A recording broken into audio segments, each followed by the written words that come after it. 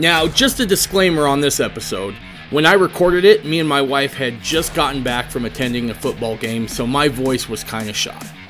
Now, one of the things I love about doing this podcast is talking to Mormons of all walks of life. This episode is an example of just that. I had the opportunity to sit down and have a conversation with Nate and Megan Richardson. Nate and Megan are devout members of the LDS Church who have decided to structure their family and raise their kids in a very traditional Mormon way. We covered everything from Nate's career as a public educator to why they decided to homeschool their kids to how they approach dating for their kids. We have fascinating conversations that span the gamut of many, many different topics, and that's next on this episode of the Mormon Renegade Podcast.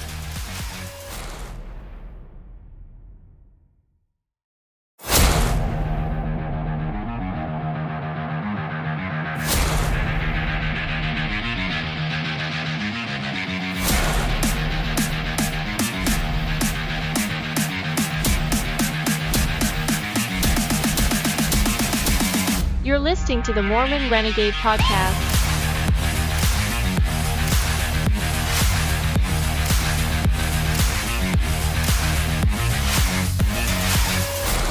So I just want to take a moment to thank you, the listener. When I started this podcast, I wasn't sure if anyone would really listen. Now, to my surprise, this thing has taken on a life of its own. And that's all due to you, the listener, spending your time here with me, and it means a great deal to me. Now, as a husband and father, I'm keenly aware of how important time is. It feels like there's just never enough of it. So when you are spending your time here listening to this podcast, I feel a responsibility to never waste your time. In that spirit, as this podcast has grown, I feel like I need to do you, the listener, justice. I want to continue to produce good content and upgrade the audio quality. That takes better equipment and better software, and that all takes money. Now, I've tried to advertise, but you'd be surprised. There's not a lot of people wanting to advertise on a Mormon Fundamentalist podcast. I know, surprising, right? Now, if you want to help support the podcast, you can do that one of two ways. The first is go over to MormonRenegade.com and hit the Donate tab. There you can make a one-time donation, or you can go ahead and set it up to be a monthly recurring donation. Your choice entirely. Now, option number two, because I'm a capitalist, if you want to head on over to MormonRenegade.com, click on the store button, you're going to find that we've got some new swag out. We got some t-shirts, we have a tote, we have cell phone cases, water bottles, coffee cups. We got a bunch of stuff, and more is going to be on the way. So, if you feel like that's something you could do, again, head on over to Mormon Renegade and check all that stuff out. If you're not in that position to do so, I completely understand. We're all squeezed right now with high gas prices and high inflation. So even if you can't, please keep listening and maybe keep the podcast in your prayers so we can continue to grow, produce good content, and better audio quality. Thank you. Welcome back to the Mormon Renegade Podcast. As always, you can get a hold of me either by email at mormonrenegade@gmail.com. You can also get a hold of me on Instagram and Twitter and Getter under the handle Mormon Renegade. Also, we have a website up, and that's mormonrenegade.com, so go check that out.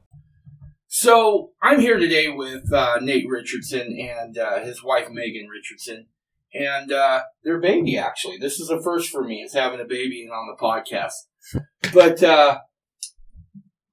I've met Nate a couple of times, not in person, but he reached out to me through email after hearing the podcast a little bit. We had some great discussions. And one of the things we both agreed on was that society seems to be somewhat broken and just fractionalized at the moment. And there's some major issues that's facing us. Now, what I didn't realize is that Nate can speak very uniquely to not only how broken things are, but also being able to diagnose them. And the reason he can speak to this uniquely is that Nate is a dad who, by profession, is an educator. And because of that, he can kind of see the patterns of, what kids are having problems and put that together based on what their life experiences have been. So as we talked about wanting to talk here and have a conversation, we wanted to dive into why it is society is struggling right now. What are those issues that are facing us? So that's kind of what we're doing here. I'm glad to be here too, and yeah, got my wife Megan, and she'll chime in now and then. She, like David said, like you said, I'm an educator. I've worked at different youth treatment centers as well, and I actually teach at one. And so I'm getting, when the kids get kicked out of school, they come to my class. We've also had, and I watch them go through their therapy and go through all this, and I see how it's really an atheist therapy system that doesn't work, and how these programs that these kids are going to are basically not nearly as effective as they could be if they had a Christian background and all that.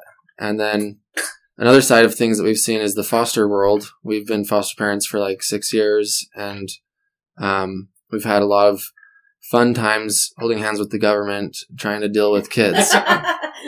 And so yeah, I came from a bit of a broken home as well, of a divorced family and all that, and basically half of us are these days, I guess, of us. So I saw firsthand how that was not ideal, and all my kids at these where I work at this treatment center, I'll ask them, my favorite question is, do you come from who in the room lives with their biological parents? And it's basically 0%. Right. Every blue moon, there's somebody. So, and then the other thing that David, we talked about that we might hit on is, there's a lot of things actually, but homeschooling. We're big into that stuff, and we recognize it's not for everybody, and it's not like the only path to salvation, but it's something that we're passionate about. So, as you've watched this happen, and everybody knows, but we live in Utah, right? And so you would think, because of the strong Mormon influence, that we would see less of this. Has that been your experience? I mean, when you look and see how many problems we're dealing with here, how do they relate in comparison to the rest of the world? Do we have any less problems per capita than California or any of those other major population centers? Everybody's got less problems per capita than California. Well, okay, that's a good point. The People's Republic of California. Yeah. So, actually, where I work, most of the clients are shipped over here from California. Oh, are they? So, Utah's kind of like a strong hub for treatment for youth. There's a good amount of programs here, and states from all around the West. And I even have kids from Alaska. Every blue moon, I'll get a kid from out of the country. But, Nevada, different states. But, so the kids that are from Utah, it's kind of funny because sometimes they'll know a little bit of the Mormon culture and all that. And, or a lot of times they'll be from inactive families, or they'll just, and, you can fire up some of that with them every now and then. But no, I think Utah has a lot of problems. We've got, you've got this, isn't it like the state flag they're trying to change now to get rid of the beehive? Yeah. It's like, we just want to be as non-Mormon as we can. And in Utah, you have this unique problem with kids growing up. If you grow up, like I went on my mission to Georgia, and the kids there, they'll say, in school or something like, hey, I'm sorry, I can't, I'm a Mormon. But in Utah, I'd pull that card and it's like, well, guess what? I'm a Mormon too. Right. Bottoms up, And I know you joined the church when you were 18 or something? Yeah, I was 17. Not in Utah, right? I was in Western Idaho. Now, there was a lot of LDS people there, right? Not as much as Utah, obviously, but there was a fair amount of LDS kids around. And so when my wife said, because my wife was raised LDS, she was pretty inactive when we met, but she said she wanted to raise kids Mormon, and I didn't have a problem with that. I mean, some of my best designated drivers in high school were Mormon, right? Guys I played football with. There was a reason to have those guys around. Probably in your best interest. So it wasn't bad. But what I discovered is that, especially once I got to Utah, is that kids are kids everywhere, right? I mean, Sure. But you would think that if these kids were being raised with a gospel background, so to speak, we would have less of those problems. What I'm beginning to pick up now and see is that that's not necessarily the case, right? I think as a people, we're starting to fall into the same demographics as everybody else. We're always a couple steps behind. You know, we like to play the neighbor comparison game and, well, my neighbor does that, so I'm a little better than that, so I'll just do this. And then it goes down, you know, Hegelian dialect, right? It's like, we're going to get a little worse and a little worse and a little worse. And that's, we see with the birth rate too, right? Right. Our birth rate is higher than, you know, everyone in the United States, but it's on its way down, you know? And, it's hard to, you know, you'll get these people that'll get up at a meeting and they'll lecture and say, Utah has this high pornography, this high psychotropics, antidepressants, and on the one hand, I'm down with those kind of rebukes, but on the other hand, it's getting hard to say Utah statistics equal Mormon statistics.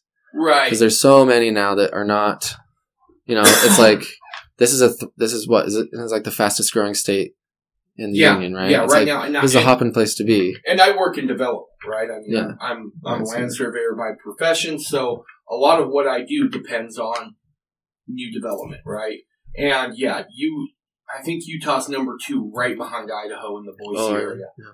But yeah, no, it's booming, and you're right. The demographics are changing, right? So, and I think also, I think we have to recognize that even within, quote, you know, historically Mormon families or historically Utah families, they may not necessarily always be active families within the LDS Church or some form of Mormonism. It's almost sad because Utah used to have this thing of, hey, we're different in Utah. Mm-hmm. And I'm having to take some classes right now, and one of them is a required like social justice warrior class that I just punched myself for. I was going to say, you know, a hammer to the crotch might be quicker and less painful. You've said that expression. It's hilarious. But I had to take one of those at BYU for my undergraduate. I did study just about everything under the sun at BYU, and we might talk about that later. I did some science stuff. I hated all the pro-evolution jargon, and I did this other stuff. And we also, when I was at my time at BYU, is when we got into the fostering, and so we had a bunch of these kids at our house that we'd adopted that we had no clue what to do with because they're totally out of control on us. So I say, okay, and I come from a broken home myself, and so I say, okay, I'm going to go figure out how to run a family. So I take all these family classes, and because like, who doesn't want to know how to run a family? Because nobody knows, right? But it turns out they didn't know either, and I was really disappointed that I didn't. But anyway, the point I was getting at is I had to take another one of these social justice warrior classes there, and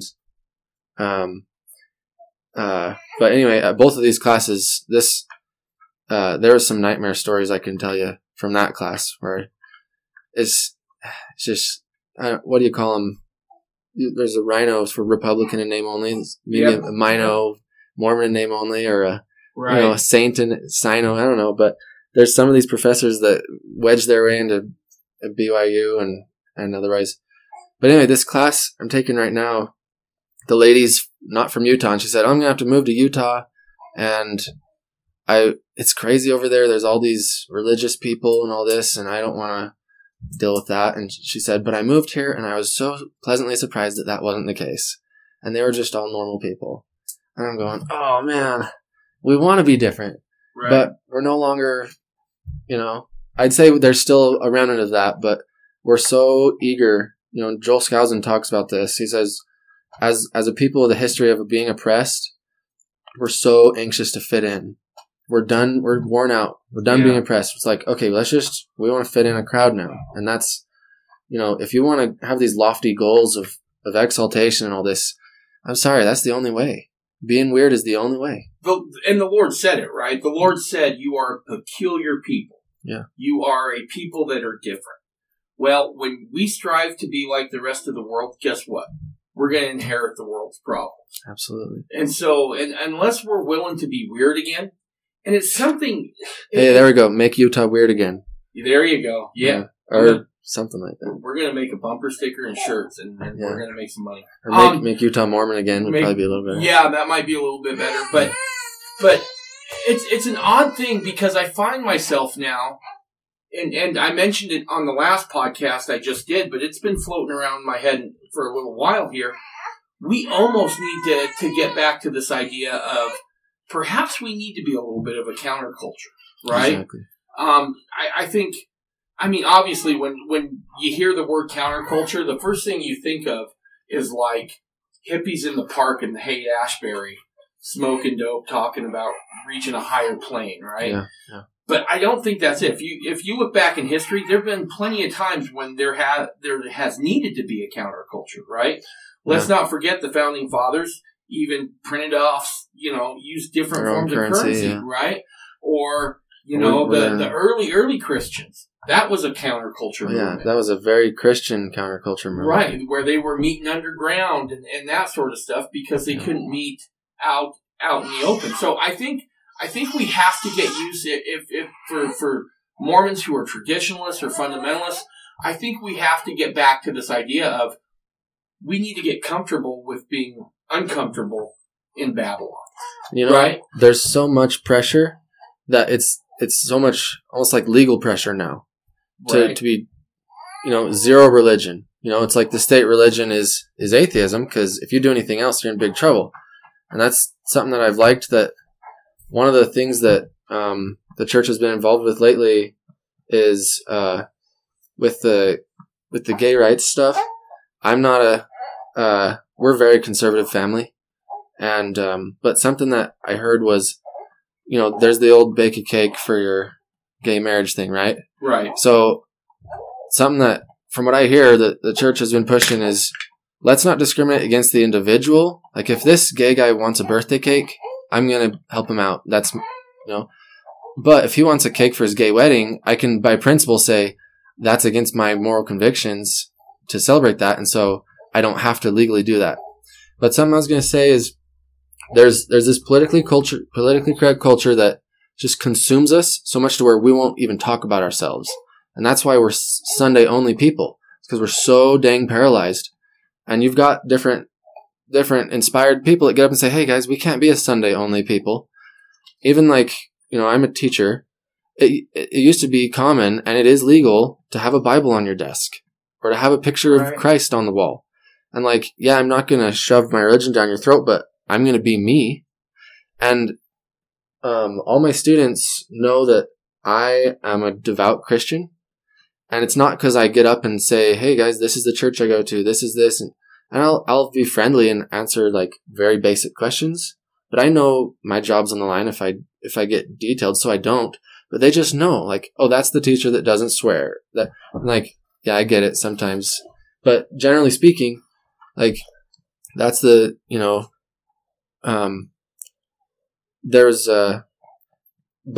what I'm getting at is there's a lot of, be it teachers or whatever your profession is, they just won't go there at all. They won't be at all personal or talk about themselves because they're afraid to get in trouble. But so it can't be to where we're so afraid that we're paralyzed that, oh, it's illegal to be a religious person. Right. Let's not have the state religion of atheism. Let's say, instead of banning God in school, banning God everywhere, let's say we're going to go ahead and do your Christmas party, do your Hanukkah party, do all your different religions, allow all the religions to be different, not just have the atheism going on as the main thing. And it's same with states, like if we have all the states that are the same way, there's this big push to make them, every law has to be a federal law. So everybody has to do it, the abortion. Why are they so upset if you've still got states that you can go do your abortion in?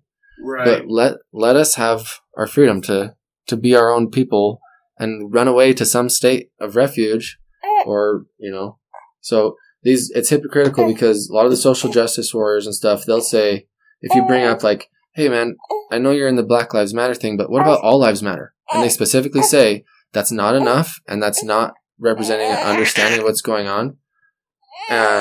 It has to be Black Lives Matter, or it has to be, this specific thing. They're not satisfied with equality for everyone. They want something else. So, yeah. Sorry. Yeah. I just had a comment. You also have to be very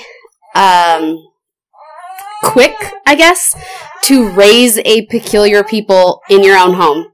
Because the older your kids get, the more they're going to want to be just like everybody else. Right. And if they're not trained on, hey, we do this because this, and people out there are going to say this, and you have to be willing to say this, or you are going to face this, and this is what you do to combat this, they're going to immediately think that you're an idiot. Right? Like, my parents are just insane because everybody else out there functions this way. And yeah, we are different than everybody else, but we're different for a reason. And if you train them from as young as you can, I mean, some of our kids we got 7 plus years old, right? So you can only train somewhat at that point after they've been in foster care and received other education otherwise. But still, if you come in as early as you can and you train them that this is the way we do it because this is the way God wants us to do it, and we invite you to embrace all kinds of people. We're not saying you have to shun other people. Far from it. That's not our religion, right? But we're asking that if you get in this situation in which you feel like the Holy Ghost couldn't be there, you need to leave, And that is perfectly acceptable, and that's okay to be peculiar in that way. Right. No, that's great stuff. And look, if your kids ever give you guys grief for being weird, send them to my place for a little while. Yeah. Let them check out the Mormon fundamentalists. They'll be running back to you like, you guys are so cool. No, we look for weird friends as much as we can. Mm-hmm. We're actually excited to go to Joshua Erickson's for the Rosh Hashanah thing later. We went to one of his things earlier, and it's just a really cool group of people that do these biblical holiday celebrations. Joshua's great people. Him and his whole family are. Nate, excuse me. I got a question for you. You're in kind of the belly of the beast, right? In your work. You have to see everything. You have to go to all those trainings, that sort of stuff. What's going on in public education that's churning kids out the way they are now? How old are you? If you don't let me ask. I just turned 31. Okay. I'm going to give you an example. When I was a kid growing up, and again, small town, western Idaho, we would take our shotguns to school with us, right? We would go play football, right? We would go to football practice. We get done at football practice, and for anyone who's familiar with western Idaho, I'm sure you'll get the reference here. But then we'd say, let's head out to Okuda's farm and let's go blast at ducks. So nobody knows what a shotgun is anymore. But my point is that for years, kids were taking rifles and shotguns to school, and there was never an issue. And then somewhere in late 90s, we started seeing school shootings. Now, I'm not asking you to diagnose that specific problem, but we have seen exponentially a growth in issues within public education. From your estimate, what do you think is going on there that's contributing to that? It's got to be how we're not a Christian nation anymore. Like in the scriptures it says these people believed in this unknown God, right? Was it Paul or someone's preaching to? Right. And the curriculums and all this I get to be a fly on the wall sometimes when the kids are doing therapy sessions. We'll have like a group therapy session in my classroom or something. And this therapist will just sit there and spew all this random nonsense. It's like, where do you get this stuff? Well, it's random YouTube videos. And the point is this is not like ideally you've got authorized priesthood leadership that's giving revelation on how to, So without a Christian society, we don't have a family-based society. And that's, the whole point of Christian living basically is to have you be a family person, in my opinion, right? You gotta, so nobody there's nobody cares about Christianity and family. And it's like, so we're just wandering around blind. It's like, how are we going to get anything right? It's a wonder that we're still a nation at all. It's a wonder that we still have any coherence. So let me ask you this. Having looked at the problems intimately, do you think that public education can be saved as it is right now? So we're doing everything in our power to keep our kids out of public school. We're going to head there in just a second. But this, I wanted to dive into this a little bit. Do you see it being able to be fixed, Megan? I'm going to answer that for you. Okay. And my answer to that is no. Because I look at the curriculums that I use and the curriculums I specifically choose not to use that I know that the public schools near us do use. And part of the problem is, just like Hannah said on your podcast a while back, we're altering history. Mm-hmm. And when you alter history, you alter everything else. And unless you go back and you change the history and the science and the sex ed, for lack of a better word, you change all of it. You're doing a complete rewrite of every curriculum that is in that school. And the odds that that's ever going to happen are pretty near zilch. Right. And so, unless you do an overhaul of everything they're teaching those kids, I don't think you can. Because it comes down to, the fact of the matter is, there's no such thing as a even kilter curriculum. It's either teaching good things or it's teaching bad things. We have this mindset that we can just be neutral. And it's not really true. And so perfectly God-fearing people think that they are teaching in the public schools neutral curriculum. And they don't realize where some of that curriculum has come from. They don't realize the changes that have happened to get to where they are in that curriculum. And without going back, Saxon math used to be taught in public schools. And it's a perfectly dry math curriculum, but it's a God-fearing math curriculum. Some of this Common Core stuff has all sorts of roots in all of these people that postmodernism. Yes, very much so. And without overhauling all of it, which I think is impossible at this point, you can't save it. So, one of the things that frustrated me, and excuse me, again as a dad, was this idea that that they would teach my kids what to think, not how to think. Yes, right. Very much so. Drove me nuts, right? And as a guy who is big on the early the founding fathers of the United States, so much so I moved my family back east so I could be in the middle of it.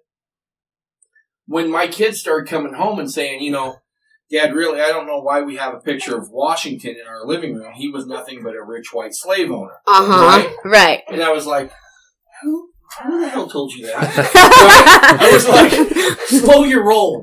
We need to have a chit chat, right? Yeah. And I was like, okay, so they're told what to think, not how to think. Now, I'm a guy that likes truth, right? Even if it's uncomfortable, yes. I want the truth, yes. right? And I don't think the truth has an agenda. The truth is because it's true. Yeah. Right? And so my biggest gripe has been when, don't tell them what to think. Teach them how to think. Teach them how to argue a position both for and against. Right? And they inevitably just couldn't do it. So we ended up jerking our kids out of school, right? We're not homeschool traditional. We do online stuff with the two that we have left. But the kind of conversations that we're having now are vastly different than the kind of conversations that we were having when they were in public school. At what point, as you guys as parents, did you make the decision, okay, we're going to jerk our kids out of school and we're going to do this ourselves? So before we do that, I just want to say I'd say there's two sides to why the public school is broken. Number one is what Megan said, the curriculum's whack, and it's lies. Number two is the behavior is out of control. These teachers are not allowed to discipline their kids. A teacher is looked down on if they have to kick a kid out of their class. Like, oh, that teacher can't handle their class. No, it's that teacher needs a raise because that teacher is actually holding their kids accountable to some decency. So the kids are going to school. I can maybe reteach, hey, no, Washington was a good guy, and it's like you can't do in 1 hour during dinner in the evening what they do 6 hours a day to your kid. You can't undo 6 hours in 1 hour. So it's inherently, you can't do it. But the thing that I think is even harder to undo is the behavior. My kid's going to go to school and he's going to learn from his buddies that it's cool to be the thug life and it's cool to be anti-Christian and anti-family and it's cool to be, all these other sketchy things that, and that is extremely difficult to untrain a kid once he's learned those permissive behaviors. Right. No, that's a good point. So at what point did you guys decide that you wanted to homeschool? Right? Because that's a big decision, right? It is. I know it was for me and my wife. And I'll tell you how I got to my decision. I always said, no, let's not homeschool the kids because I don't want them to be weird. And then all of a sudden I found myself saying, let's homeschool the kids so they won't be weird. Right? Let's keep them closer to home. What was it about homeschooling that attracted you guys to that? Well, I think part of it's what Nate said. We had kids coming home from the public school that we were having to untrain in the evenings. And we're like, oh my gosh, we spend all of our time untraining what they just were taught in school. And we want to spend our evenings, playing games, watching movies, going on outings, doing fun things, not just untraining them from everything. Or even doing insane amounts of homework, in the evenings. It was like, we want to have part of our day for us and not just be school all the way, all the time. Another thing was my son, who is currently in 4th grade, was in preschool at the time. And he has some special needs. And the teacher at the time had a really hard time with that. And I felt like, you know what? I can teach my kid spelling while he's jumping on the tramp for each letter. That's fine. I feel confident that I can do that. And he doesn't have to be told all the time that he's a bad kid because he can't grasp these concepts because he can't sit still in the classroom. So part of it was meeting our kids where they were at with the special needs that they had. And part of it was that I wanted to be able to teach them from the beginning, from a Christian basis. And every year I search for curriculum. Some of it we use the same brand of curriculum, that we used the year before. Some of it we find new things, but I try to, with my time, teach every single subject through a Christian lens, because that's completely different from what they'd be getting at the public school, and yet God should be the center of our lives. Right. And so I never imagined myself homeschooling. That wasn't ever something that I felt like was going to be in the cards for us. My mom and my sister are both public school teachers. Nate has a sister that's a public school teacher. We totally, love and support our public school teacher friends and family. He's a private school teacher, but we felt like for the good of our family, it was necessary to teach them from a God-centered basis. Did you guys get pushback from your friends and family when you said you were homeschooling? Yeah, of course. We lived in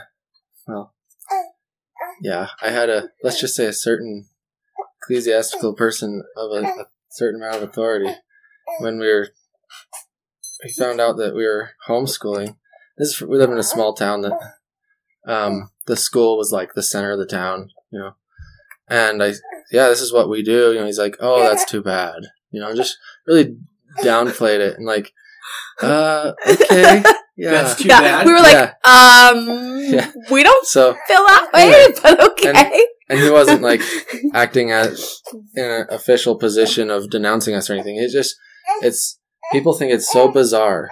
And like, if you're homeschooling your kids, they're going to turn out to be extremely antisocial, uneducated, and just, you're losing them all these opportunities they could have in their life. But it's really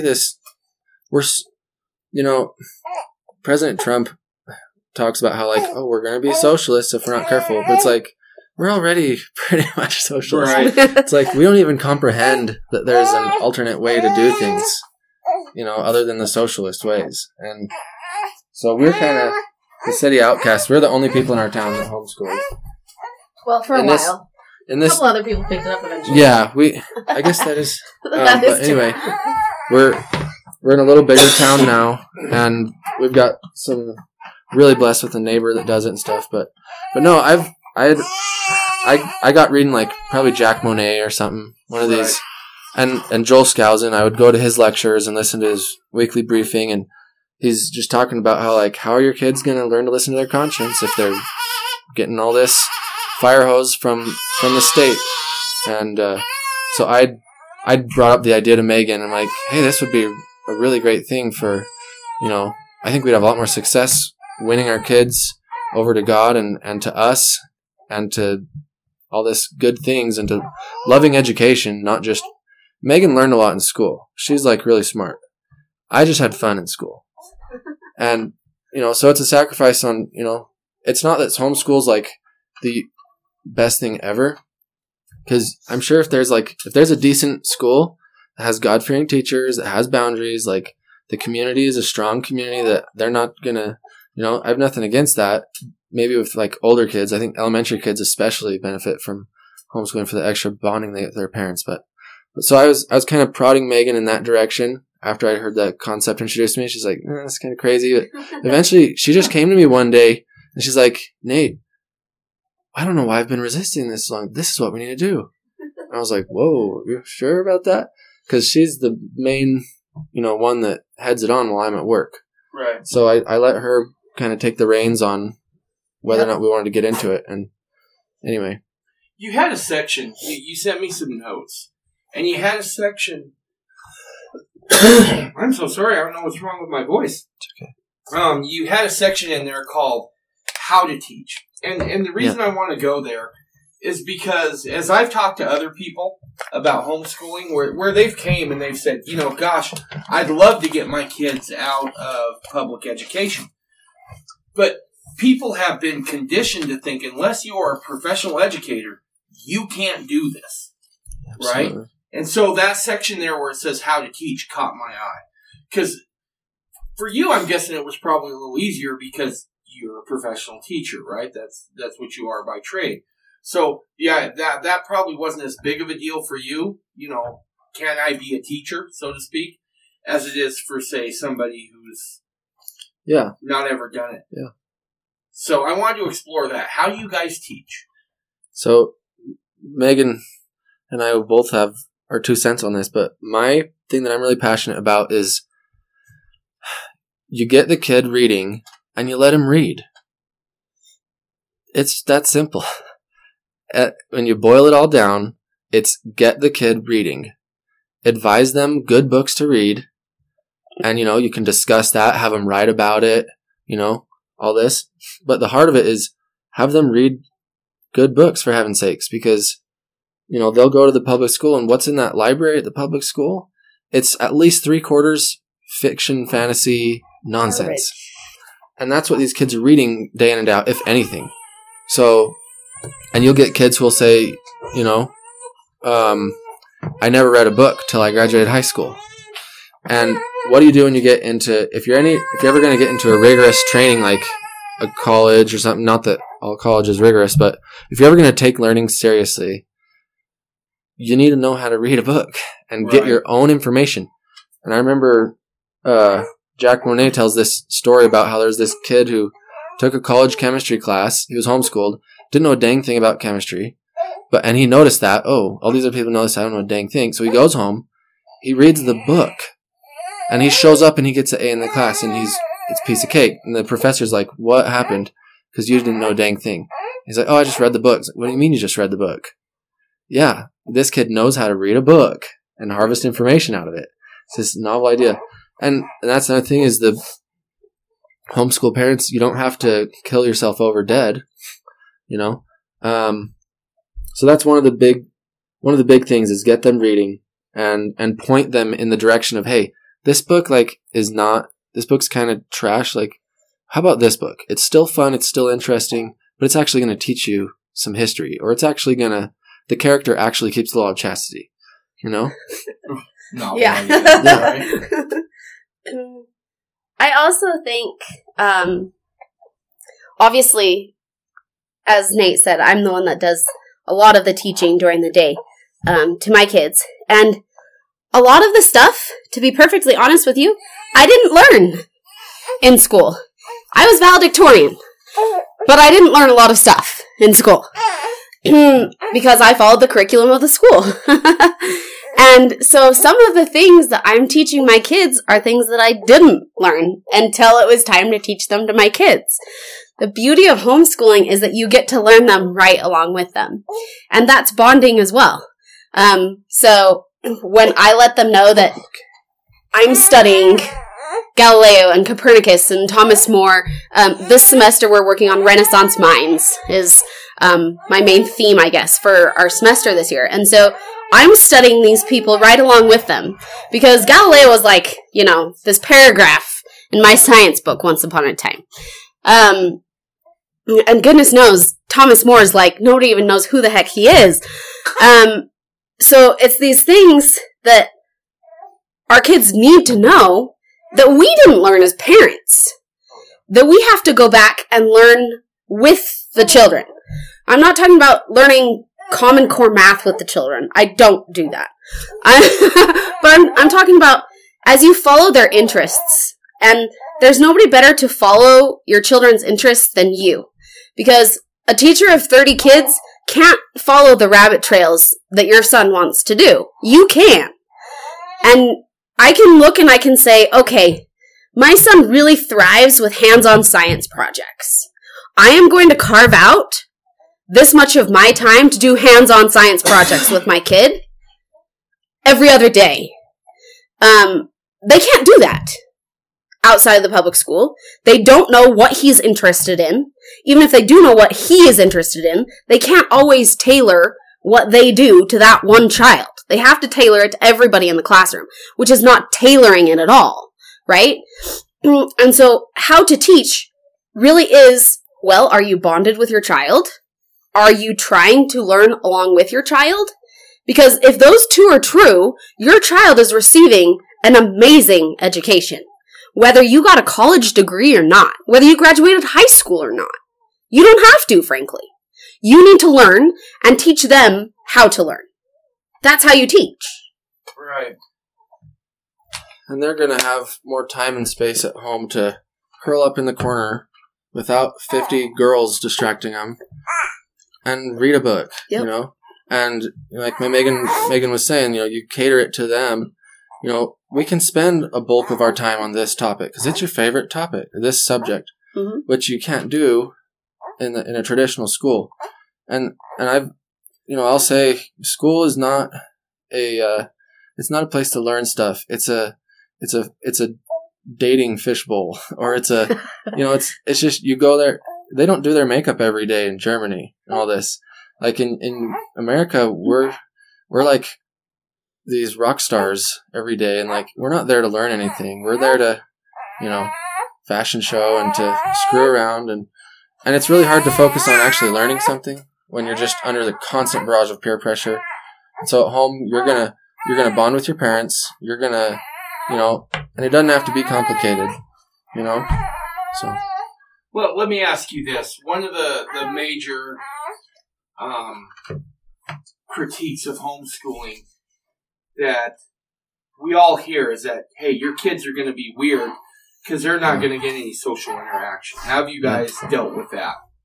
So that's one of my favorite things. And There's this group called the National Homeschool Research Institute, and they run the statistics, and it's not statistically correct to say that a homeschooled kid is going to be more of a goofball.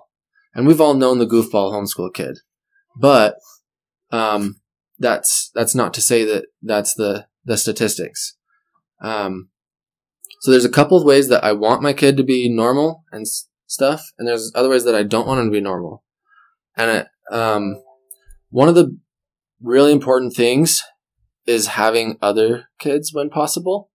So when you have a large sibling group, man, you're getting so much socialization. You're constantly out punching each other and crying together and forgiving each other and getting in trouble together and getting punished together. And you're going all through. It's not just during school when, okay, everybody sit in your desk and like, okay, I'll go slough a class every blue moon so I can have some time with my friends. But it's the sibling group.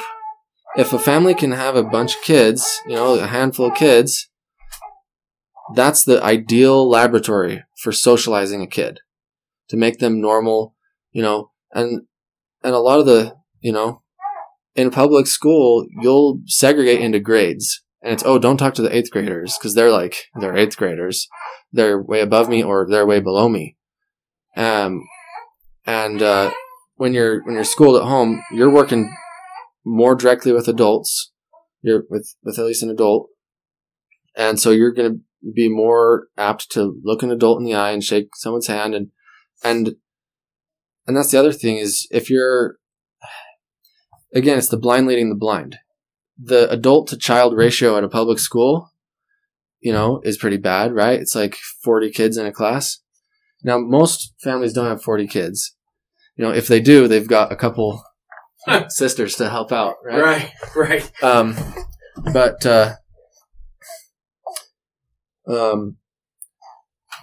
Yeah, lost my train of thought, but that there's certain things we do want them to, get, and our kids are really sweet kids, and a lot of times you learn those negative things like, there's negative things you learn and positive things, and you can, especially when you have some siblings to bounce off of, to socialize these kids, it'll work out well, and you can expose them to, hey, we're gonna watch a movie on, Gandhi, or we're gonna, so yeah, that's an important one. Do you have anything to Yeah, I would say we worry a lot about socialization, but we don't worry enough about the type of socialization, in my opinion.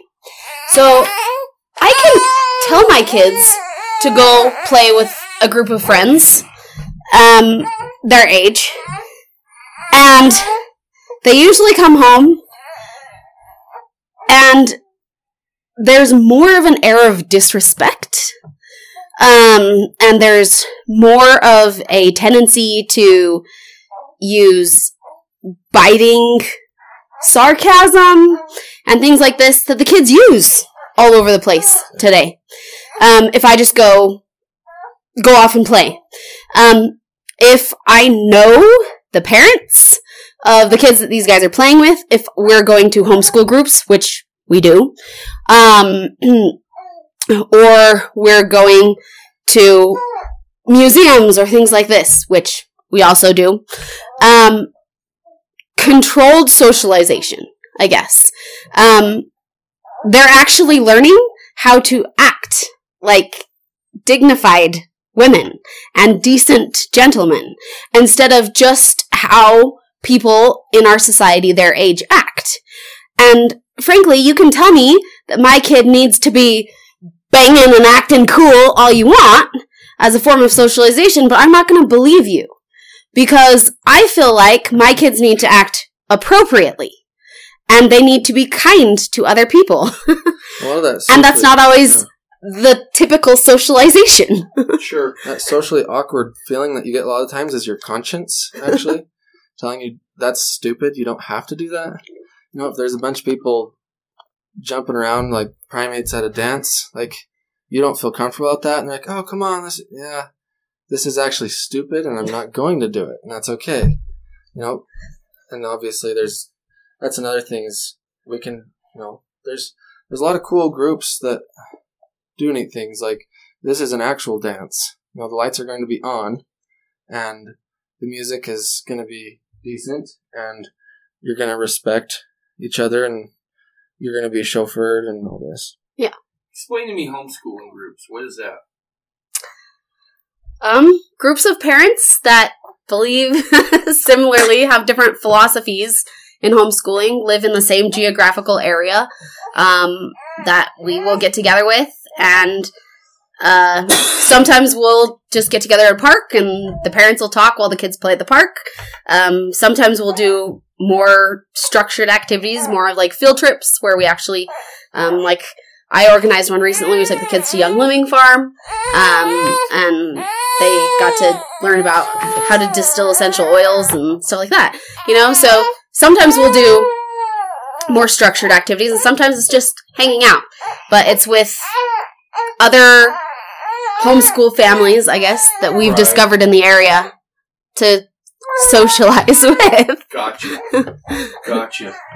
I'd say most, well, I don't know. I think social reasons, like we said, there's the academic side and there's the social side to public life and education. And I'd almost wager that most homeschoolers do it for predominantly the social side. They want to give their kids a cutting edge education, but even more than that, they want to protect their kids and they want to give them a proper socialization. Right. Yeah. So it's really neat to find these little, basically underground communities that, almost like a counterculture. Oh yeah. Yes. And, so yeah, there's a lot of good things that happen there, and there's some things that there's some popular things in the homeschool world that are not as good. There's a little, sometimes there's some leanings to more fantasy reading, or I'm not saying don't have fun and read a fun book now and then, but some of the like nerdy stuff we try to tone down on, and so but by and large, the people that I've met at homeschool groups are really high caliber people that I feel confident letting my kids be socialized around them, and we'll kind of if a kid's at public school all day, do you know who they're hanging out with? No, and you have especially no idea. Like you have no idea, and are they going to tell you the truth about it? Like, especially if you're a conservative religious family, which is a minority group, and your kid goes to school, and most kids have insecurities, they're not just going to come home and say, yeah, I did this. No, they're going to lie about it because they want to save face. I know, and really quick, you get a double life. Yeah. You get your school persona and your home persona. And that is really unhealthy, for your spirit and everything else. So what are your guys' plans as far as your kids in college? Right? I mean, because we can shelter them all we want, K through 12, right? But when they go off to college, that's a different ball of wax, right? I think we're particularly responsible for our children when they're living in our home. By then, if they want to go and, go off the deep end, like, maybe that's what they need to do in life. Who knows? Right. But we're going to do our darndest to shepherd them and keep them from the wolves and, only expose them to situations where we're confident they would thrive, or, so it's not as much our stewardship anymore once they're adults. And with how immature a kid is, it's like kids were never supposed to be, first off, kids are supposed to be raised in religious communities, which is just not a thing of the 21st century. Maybe, like, I've told my wife, we need to, like, go to those Amish communities and see if they'll let us move in. She's like, nah, you're a heretic with the Book of Mormon. They're not going to let you in. But anyway, that's, yeah. So, one of the things that we do with our kids that we've liked a lot was because they do school online. Yeah. That frees them up to have some different opportunities that a lot of other kids wouldn't have. Mm-hmm. One is working, right? Yes. My kids almost have an advantage over a lot of other kids because since it is online, they can do school whenever they want, right? Yes. So my kids have gotten a couple of really cool jobs and really cool opportunities, blacksmithing or just to name one, where he could go and do because he can do school when he gets home. Right? Yes. I mean, so he has that. Have you guys seen any of that as far as an advantage? I don't know how old your kids are. Very young. Yeah, our oldest is 13, so we haven't quite gotten to that yet. But I do love, we've got kids in dance and karate and piano and things like that, we find that it's much easier to do when everything's flexible and you can do things whenever. But also, I just wanted to go back to your previous thought for a second. So Nate and I were both raised in the Church of Jesus Christ. He went to BYU. I went to Westminster, which, if you know a lot about Westminster, it's the one that was recently in the news for having a pornography course and all that jazz. Well, they were founded as an anti-Mormon college. The whole college was founded to combat Mormonism. So I'm not going to say that my child has to go to a school or a church-sponsored school because I feel like I thrived having to be the one to stand up for my beliefs. Now, I'm not necessarily going to recommend my child go to Westminster either. I don't necessarily believe in everything that they teach, right? And I don't necessarily feel like it's the best environment for a kid to be in. I felt like I was very led there by the Spirit, and I would hope that I have taught, as you've referenced before, my children how to think and how to be in tune with the Spirit. And if they know how to think for themselves and how to follow the guidance of the Holy Ghost, I think they'll end up exactly where they need to be. If they ignore either of those things, I can't speak for it. Gotcha.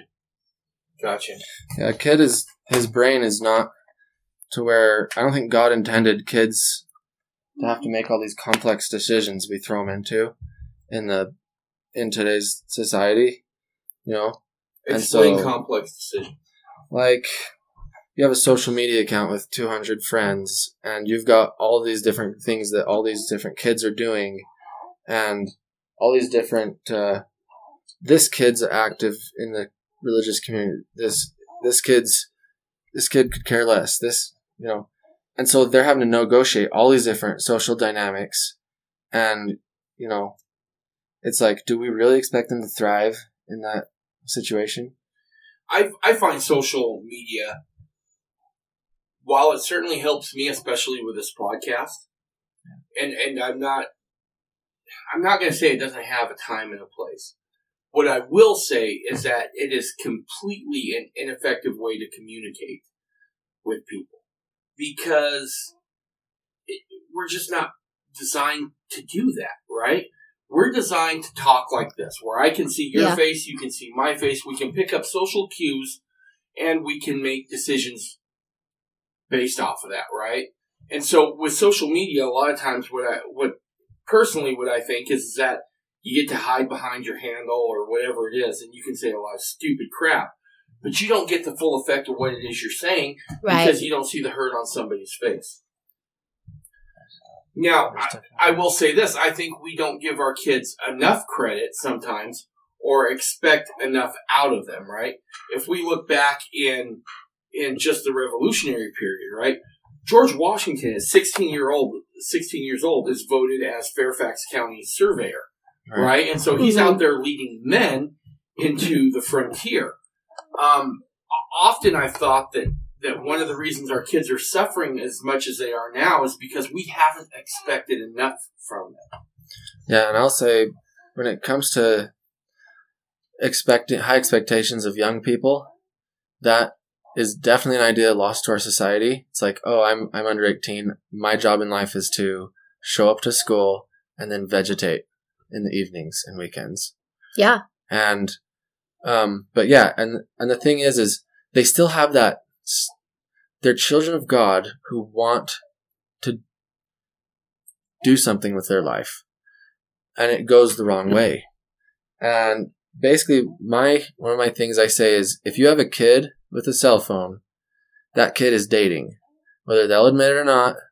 Whether they, especially if they have social media or internet access, that kid is dating. Now, and they're gonna want to date, around that age, and so they're gonna try to do it, but they're not telling their parents about what's going on. They're not, asking permission to see this person.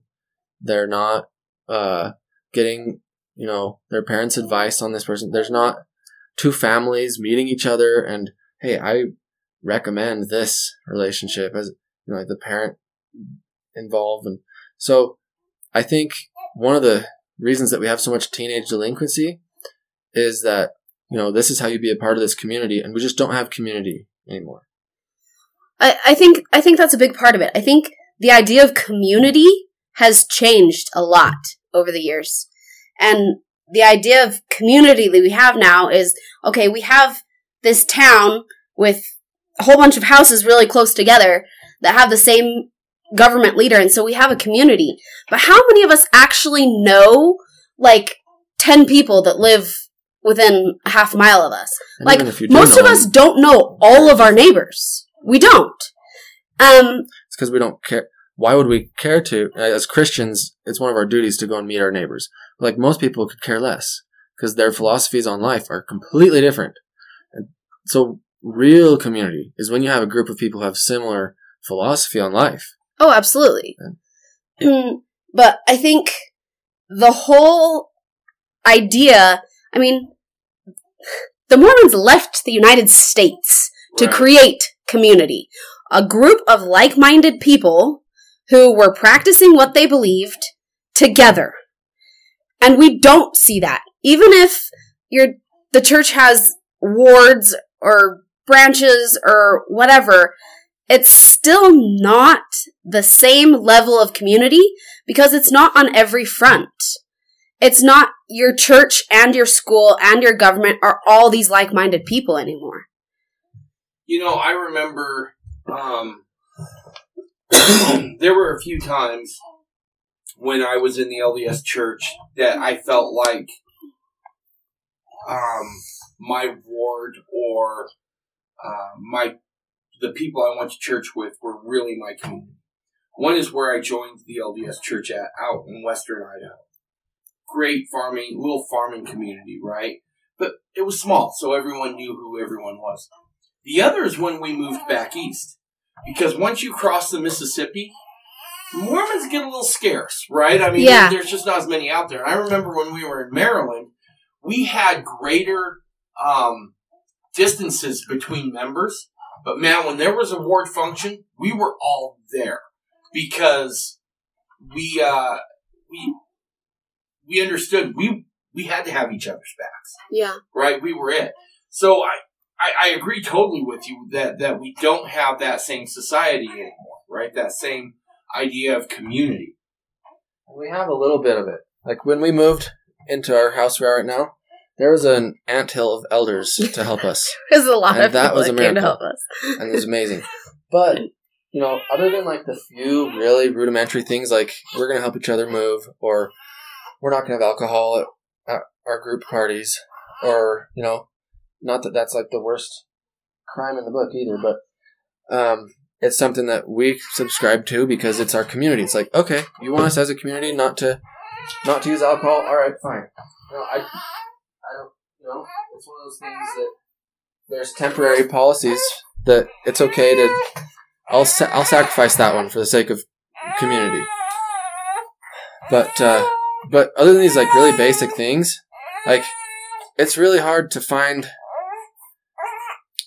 this, even in your church and all this, it's hard to find people who have similar views other than the very, very basics. Yeah. So how do you suggest you foster that community then? Right? Because that's something that I think we all desire at some level, right? And fundamentalist Mormons are pretty fractionalized, right? Yeah. You're either independent or you're maybe part of a group and you don't associate with people from another group. I've seen that before. How is it then? And you can really see it in the LDS church because the type of members you might get in an LDS ward are going to range dramatically, right? Like, we moved around enough. Very liberal or very... Yeah, exactly. I was going to say, we moved around enough where I could always spot the same people in different bodies, so to speak, right? Yeah. There's the liberal Mormons. There's the super conservative Mormons. There's, that guy who bore his testimony last month that'll bear it again next month, right? The STPs, the same 10 people, right? Nice. So they all have those certain personalities. So it may be just as hard to form that level of community, even within the LDS church, as it is for anybody else. So, how have you guys done? I'll just say the homeschool groups have been a really big revelation for us, and you kind of get lucky every now and then. How have they been a revelation? It's like I said, it's an underground secret operation, basically. Right. It's a revolution. It's something that exists that hardly anybody knows about, but it does exist. There's this group of people, and I'm not saying people who go to public school don't care about this and that they're not amazing people. Like I said earlier, it's not in the cards for everybody. But another thing that's really cool that we've stumbled on is back a couple of years ago, we found the Stoddards and all the cool stuff they do. They're raising the bar groups of this handful of people who they want to have high dress standards. They want to have high standards in general. They actually care. It's not just them, but there's this really cool, and they have, I think we found it through Facebook or something, like some, but these, every now and then there's, with technology today, we can find groups of people that, like, you live here and I live there, and we'll get together and do something every now and then, and hey, maybe, like, my kid's gonna make friends with your kids, and, from such children come other children, right? It says Fiddler on the Roof. But they've been a really inspiring group for us that,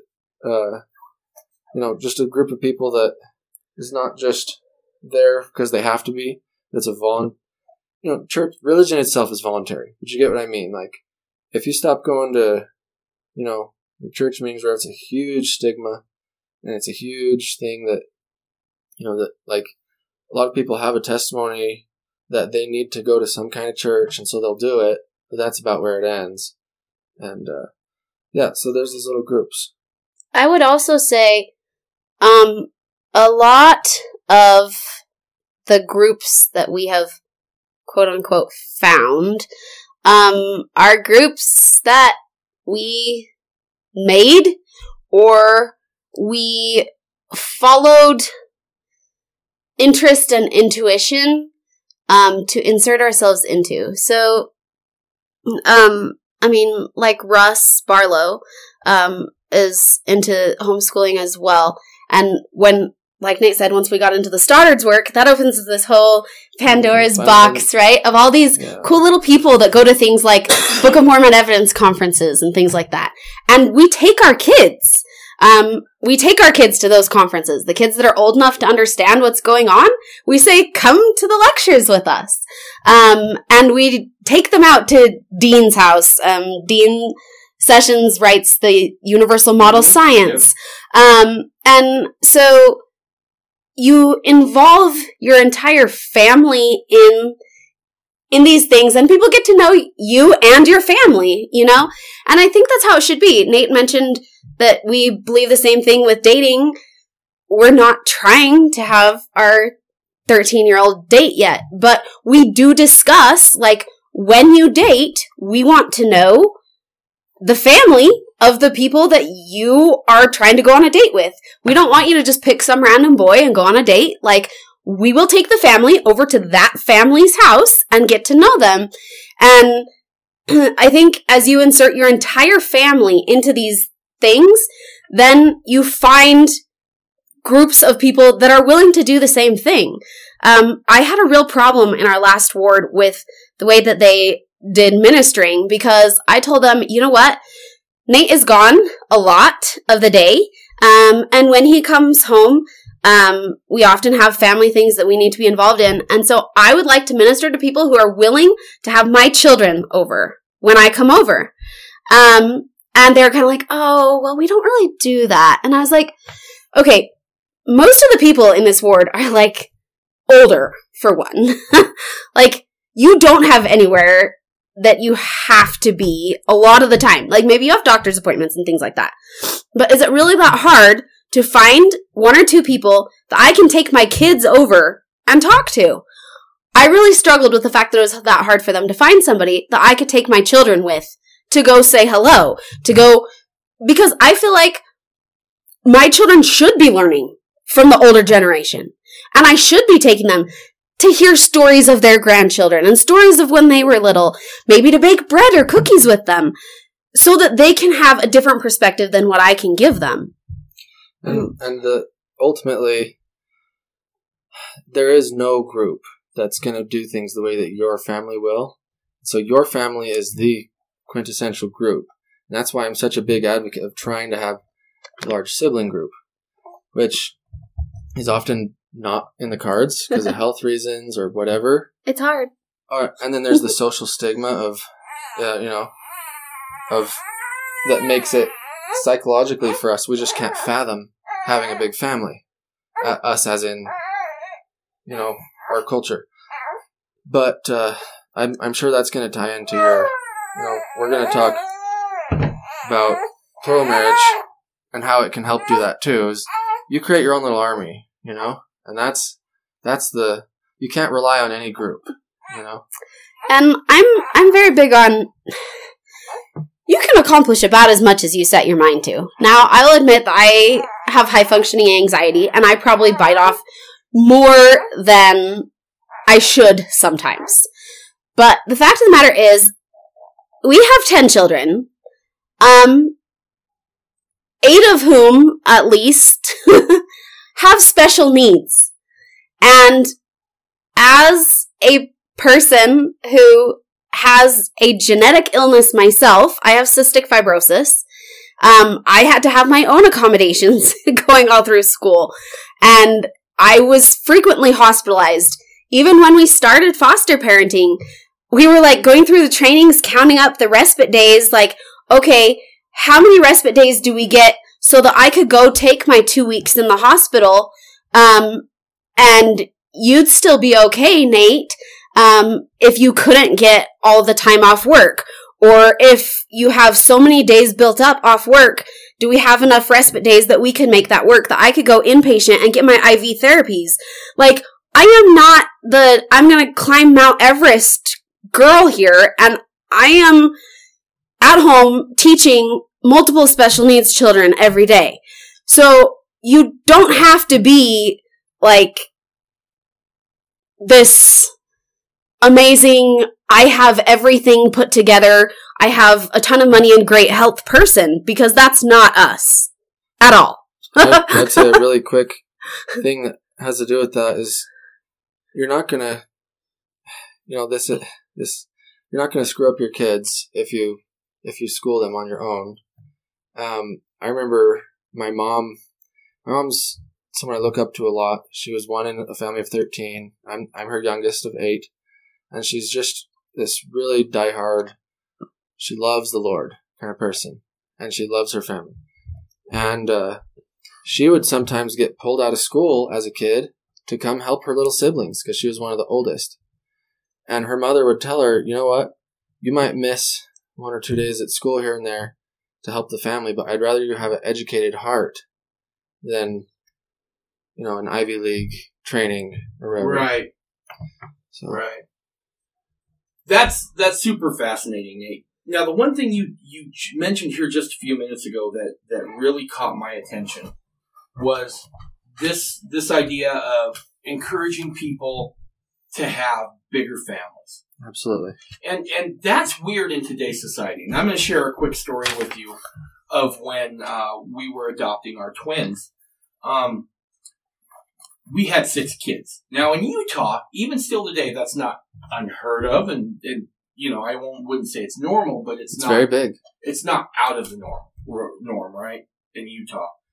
But we were in Idaho, and I remember I had taken my family out for dinner, which was me, my wife, our 4 kids, and then the twins that we were adopting. Now, the twins were on some oxygen and stuff, so it was a little bit of packing, right? It was a little bit of, packing them in and out. Yeah. And I'm not proud of how I responded. I could have done a better job. But I remember that as we were going in, another guy and a couple of his buddies were going out. And he made the remark of, that's just irresponsible. Yeah. And I grabbed him, and I was a little forceful, and I said, you don't know me. Yeah. You don't know me. Shut your pie hole. You don't know me. Right? How do you encourage that in the society we live in now? We're used to always having to, people will see our family and they say, "Oh, I can never do that. Your hands are full." And it's like, it's okay. Like, any number of children is hard, because it is. Once you get into the parenting world, you're done for. Your whole world is over. Yeah. It's a time for a whole new philosophy to life. But so we're kind of used to, like, oh, it's just as hard as one. It's this and this. But no, we wish there was more of a culture of, like, more people did that. And we ourselves, like, we hope the Lord blesses us with a bigger family than what we have. And it's like, people say, well, how many dang kids are you going to have? It's like, well, can you count the stars in the sky? It's like, why are you guys so narrow-minded and focused on the immediate, So why do you feel having a big family so important? It's the Lord's way. And it's always been the Lord's way. The other way is socialism. The other way is the state has to take care of your family, because your kids don't know which way's up. They're going to go out on the block, and they're going to hang out with who knows who, and these uninvolved families. If you can make your own little clan, they can socialize each other. And I know that's a little bit counterintuitive, but I can bear my testimony to how it does work. Like, I've seen my kids, when our kids first came in our home, it was constant scratching, biting, like constant stealing, lying. And that's changed in a big, big way. And we still have a ton of problems. But it's not been me and my wife that's been, we harp on them. We do. But, we love them a lot and we harp on them a lot. And you need to do that as a parent. But it's also been, we've given them, their siblings, to help. It's like the scripture that says they can't be saved with us and we can't be saved with them. It's like the siblings need each other.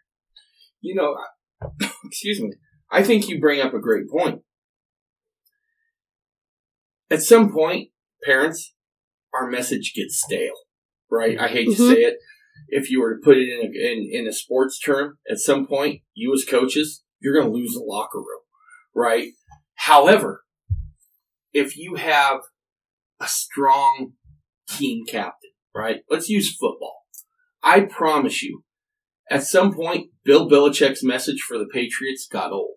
However, when Tom Brady said it, it carried more weight. Why? Because Tom's one of them, right? Yeah. That's interesting. You might think of the gospel, Jesus, our brother, maybe that's an interesting thing too. Yeah. When we started to see our twins thrive, and they were horribly sick when we first got them. Our son had a hole in his heart. Our daughter had a couple feet of intestine that had to be removed. She didn't eat for the first 4 months of her life.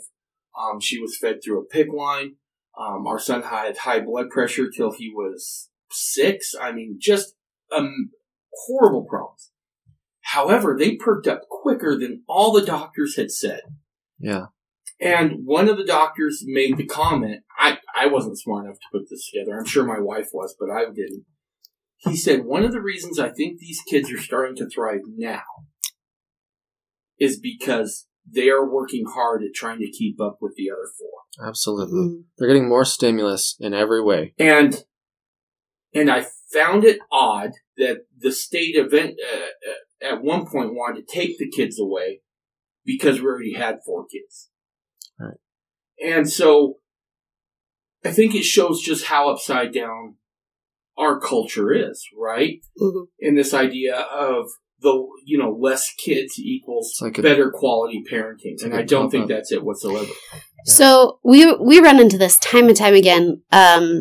So we're trying to raise a good family, obviously. But as I've mentioned before, we also have some needs, and we've had therapies and, social workers and all sorts of people through our home. And one of the comments that we've gotten before is that we don't have enough quality time to spend with each child because we have 10 children. That's Babylon arithmetic right there. It is. I have a hard time with that. Because although I may not be sitting there playing games for an hour with each child individually, no, I don't have 10 hours in my day to do that. Am I, putting laundry away with them? Yes. Am I doing dishes with them? Yes. Are we cooking dinner together? Yes. Are we schooling together? Yes. Are we going on family outings together? Yes. The irony is she spends more time with her kids than most women. Than most people do. Because most people, there's the old joke that you send them to school and that's the baby, that's the free babysitter, So. No, you have fun together, and and that's another thing is when two siblings enjoy each other's company, it's the same thing as that person enjoying company with me, because it's due to me that they have that sibling.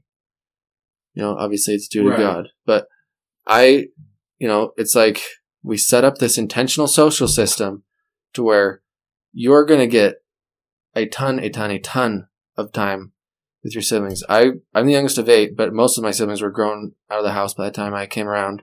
And I had my one sibling that we're kind of opposites. We're kind of like me and my wife. We're kind of opposites. But, and so a lot of time, I was just trying to get out in the community and find somebody to play with. Because I was the sports guy and my brother was the video game guy. And I was and it had some negative impacts on my growing up. But if there was a handful of kids in my house, I'm sure it would have been a lot easier to have a more, structured setting. And anyway, there was so I came from a big-ish family, but I was so far on the tail end and there was this gap in all this to where I kind of was like a smaller family in some ways too. Sure. How do you think we get back to this idea of bigger families being okay? Go back to the Bible. Right. So half of the first one of the first things we have in the Bible is Adam and Eve. And what were they commanded to do? They were commanded to multiply and replenish the earth. That commandment has never been rescinded. A lot of people rescind it all the time in their own lives. But God never says, have one child and be comfortable. That's not in the scriptures. Right. He doesn't say, have 2 children, and when it starts to get difficult, you can be done. We have difficult lives, but we're going to keep living the commandments. And people will say, okay, it's hard enough. It's time to pull back. And yes and no, you got to be personally responsible for, am I able to provide? Am I able to provide their needs temporally, spiritually, emotionally? But a lot of the time, doing God's work is where you're swimming. Yeah. We are wont to swim in deep waters. That's what we're meant to do. So then there's the other half of it, which is the biblical plural marriage doctrine. Right. And that's the Catholics, this Catholic guy. Remember there was this little video that played in the Temple Visitors Center, and it was like, there's this thing called holy envy or something like that. We envy these other religions for how they do this better than us, and that's okay. And I would say I have some holy envy for if there's a situation where you're allowed to do what they did in the Bible, and it's, I don't judge anybody. I do what I do because of the way I feel about how things are right now. And, but I foresee a day, and I hope for a day when they're, for one, when the government won't come down quite so hard, because that's like the whole reason the church stopped it in the first place. And, it says you can't build up Zion without the celestial law. And D&C 132 and other places make it very obvious that that's the celestial law. And to a lot of us, that's like super weird. And, but we do foresee it coming back when maybe it's going to take like a world war to knock us on our knees, and maybe to knock the U.S. government on its knees. And, but me and Megan were talking about this on the way over, and she's like, I understand this intellectually and doctrinally, but like in my heart, I don't know if I'm ready for that. I was like, that's okay. Like, you're not being asked to do that right now by me or by, your conscience or, your leaders and stuff. And like I said, we respect people who have different views than we do. But I told Megan, if we weren't living the law of tithing right now, you might understand it on a doctrinal level, but it would be hard in your heart to give that, because you'd say, I don't know how we'd make it if we had 10% less income. And that's what she said about the, social dynamics with a plural marriage, because we know from the outside looking in, we hear about a lot of stories of how it's heavenly and consecrating and it brings you to God, and other stories of how people just couldn't get along sometimes. And so she says, in my heart, it would be something that I don't know if I could do. And I said, well, with tithing, if we weren't doing that and then we got instruction to do that, we would see, now looking back, we're like, how would we survive without tithing? Yeah, we wouldn't. Right. Tithing is like, oh my gosh, there's no way. God just constantly helps us financially because we paid tithing. So anyway, so bringing back this big families, and I think one of the biggest reasons for that plural marriage is this thing that God favors, is because it does encourage big families. And when you have a big family, you can have that community. You build your own. Because there's never going to be a community that, there is. We're going to build Zion and it's going to be great. And I'm sure there's some communities out there that I know nothing about that my hat's off to them. But, family, it's like, oh, I'm big into religion. I'm big into politics. I'm big in this. But the biggest thing that we need to be into is family. And if I'm not like extremely politically active and I spend most of my efforts with my family, it's to each person, their conscience of where they're called, right? But am I doing something good for my country by focusing on family instead of by focusing on getting someone to vote for somebody? I'd say, heck yeah. That's the exponential way to save the world, is to have a family and go big at it. So there's a couple things there. Excuse me. One part you said, that the best way you can help society right now is by having a bigger family, right? Raising good kids that are going to go out into society and they're going to contribute. I agree with you wholeheartedly. I think sometimes we tend to look at, well, this will be my calling forever, right? Mm-hmm. Now, at some point, you're going to become grandparents. So maybe that more politically active route happens later in life, right? Now, there is if we want to go full scale doctrine right here, and, you can, when you're an older person, you can continue to, like, let's say she passes menopause, like in God's law, like if that's fully in operation, you can bring another person into your family to continue having that posterity. Right. But I get what you're saying with the different phases of life can do different things. Right. The other thing that I would say as well is that as Mormons, we yearn for Zion, right? Yes. We want Zion. Well, what's Zion? It's a godly society. It is a people who are completely turned to God. And in doing that, we have this complete turning towards each other.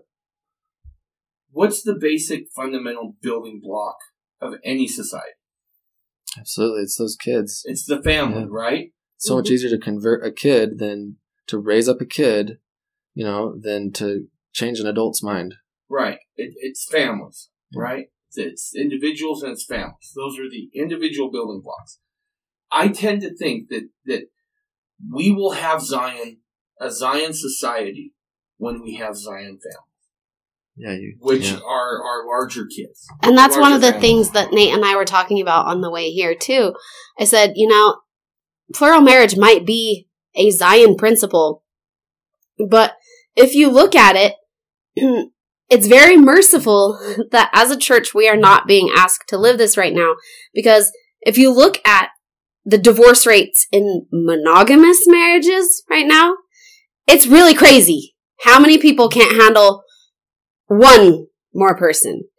And to be asked to take on 2 or 3 or more people in your family just creates a larger dynamic. It's not impossible, especially with God's help. But it's a dynamic of all of these people having to get along with each other. And it's something that is a Zion principle because we have to know how to get along with these 2 before we can get along with these 5. Right. And we're not achieving it yet. Right. One of the things, and I think I've said this before on the podcast, was there was a moment when I was living plural marriage where I remember I looked out and I saw, it was so stupid. I was at the grill of all places, right? Which, okay, probably for me, if you look at my waistline, isn't that uncommon for me to have an epiphany at the grill. However, at this one moment, and we lived on acreage when we were in Idaho, I remember I looked out and I saw Amber and my other wife out there, and they were laughing and giggling and probably poking fun at me. And all the kids were out there playing. And in that moment, it dawned on me, I hadn't played golf in a year and a half. I didn't care. Because this is what it was about. So I don't think plural marriage is for everybody, right? Because it's going to put you outside of your comfort zone. You have to become selfless, right? For sure. And you have to be geared to a point at which your family becomes the preeminent concern. Yeah. Your work and your glory will be to bring to pass their immortality and eternal life and their happiness. So there is in that moment a sense of surrendering your own will. And I'd say that's a very small minority who's ready to surrender that will. Because it absolutely is. Right now you've got mostly, even in the church and everywhere, people, I don't know, I guess Satan's really done a good job at changing the psychology and the philosophy of everybody. Family is no longer your life's ambition for everybody. Right. It's, I'm going to be a lawyer. I'm going to do this and I'm going to do that. When I grow up, I'm going to do this. How about when I grow up, I'm going to be a dad or a mom? Right. What happened to that American dream? That's the real American dream. You can have your family in peace. You can afford, to breathe because there's freedom and all this, and, but another thing I wanted to say is, there's also the flip side to where we're seeing a lot of marriages fall apart, unhappy people and all this. And you got to have a righteous people in general, people who are interested in, doing higher, like if you have free time, yeah, it's healthy to do some recreation, but also like, I know with me, my favorite, I shouldn't say this, but people in general, if they can learn to enjoy some kind of higher cause involvement, but so you got to have a halfway decent people before you're going to mess with this, the big league stuff. And the other thing that I was going to say is it's not just harder. We're going up the ladder of higher doctrines. It's getting harder. Not at all. The Lord compensates, and I haven't been there and done everything, but the Lord compensates when it gets harder with more joy, as you know better than us. And as we know with our challenges that we've faced, things that we've let go of in life to be able to do something good, it's the same thing. So let's give an example that might exist in a plural marriage family. My wife she likes to talk. She likes to talk, and she likes to be with adult women. And she says, man, I'm home. Sometimes it's rough and that's okay to have it rough sometimes. And we look for solutions to this because we want her to be happy. But sometimes it's me and kids all day, and I don't get to talk to adults. It's like, gosh, plural marriage would fix that problem. And then, sometimes it's, so there are harder things that would probably come, but there are also improvements that would strengthen families. There's definitely upside to it, like I just expressed, right? Yeah. But I would say, and I would caution, that it doesn't come without some sacrifice on everybody's end. If you're expecting to do something divine without expecting sacrifice, that's bad. Yeah. It's just not going to happen. Right. Well, I want to go back to something else that you said that here a few minutes ago that struck me. This idea of, I want to be a dad or I want to be a mom, right? Yeah, where's that aspiration? That's not there anymore. No way. No. And parents don't even I guess they forget to present that as I told my kids just the other night, look, you guys, I don't really care what you do for a vocation. And God doesn't really care what you do for a vocation. Do something that you might enjoy, sure, and it's honest. But your main aspiration needs to be family life. Why do you think it is that the idea today of raising your kid to be, if he's a male, a dad, or a female, to be a mom? Why is that so hard? It's not dignified in our postmodern society.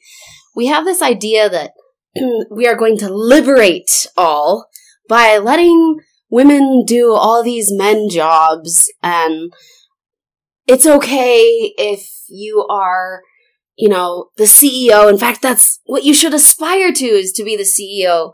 And what we've done is we've taken woman from her place and tried to fit her into men's place in the name of feminism. And it doesn't work. It destroys society. When you take a mother out of the home, now I understand there are some moms that have to work for their family to stay afloat. That's not what I'm talking about. What I'm talking about is when we aspire to have the woman be the breadwinner all the time and expect her to have a more dignified position than the father. That's a problem. When we expect her to have a job that forces her to not have a family because she spends too many hours outside of the home to have kids and to raise children, that's a problem because it's breaking down not just one family, but society as a large. Because we have so many people that have followed this trend that women need to be this, that we've destroyed traditional roles of men and women. If you look at television shows, most television shows right now demean men. They do. The men are portrayed as bumbling idiots, not dads who are kind and considerate and know how to help their children. We as a society have destroyed the roles of both mothers and fathers. I think some of that too goes back to the whole trans issue. Oh, absolutely. Right? This idea that it can be fluid, right?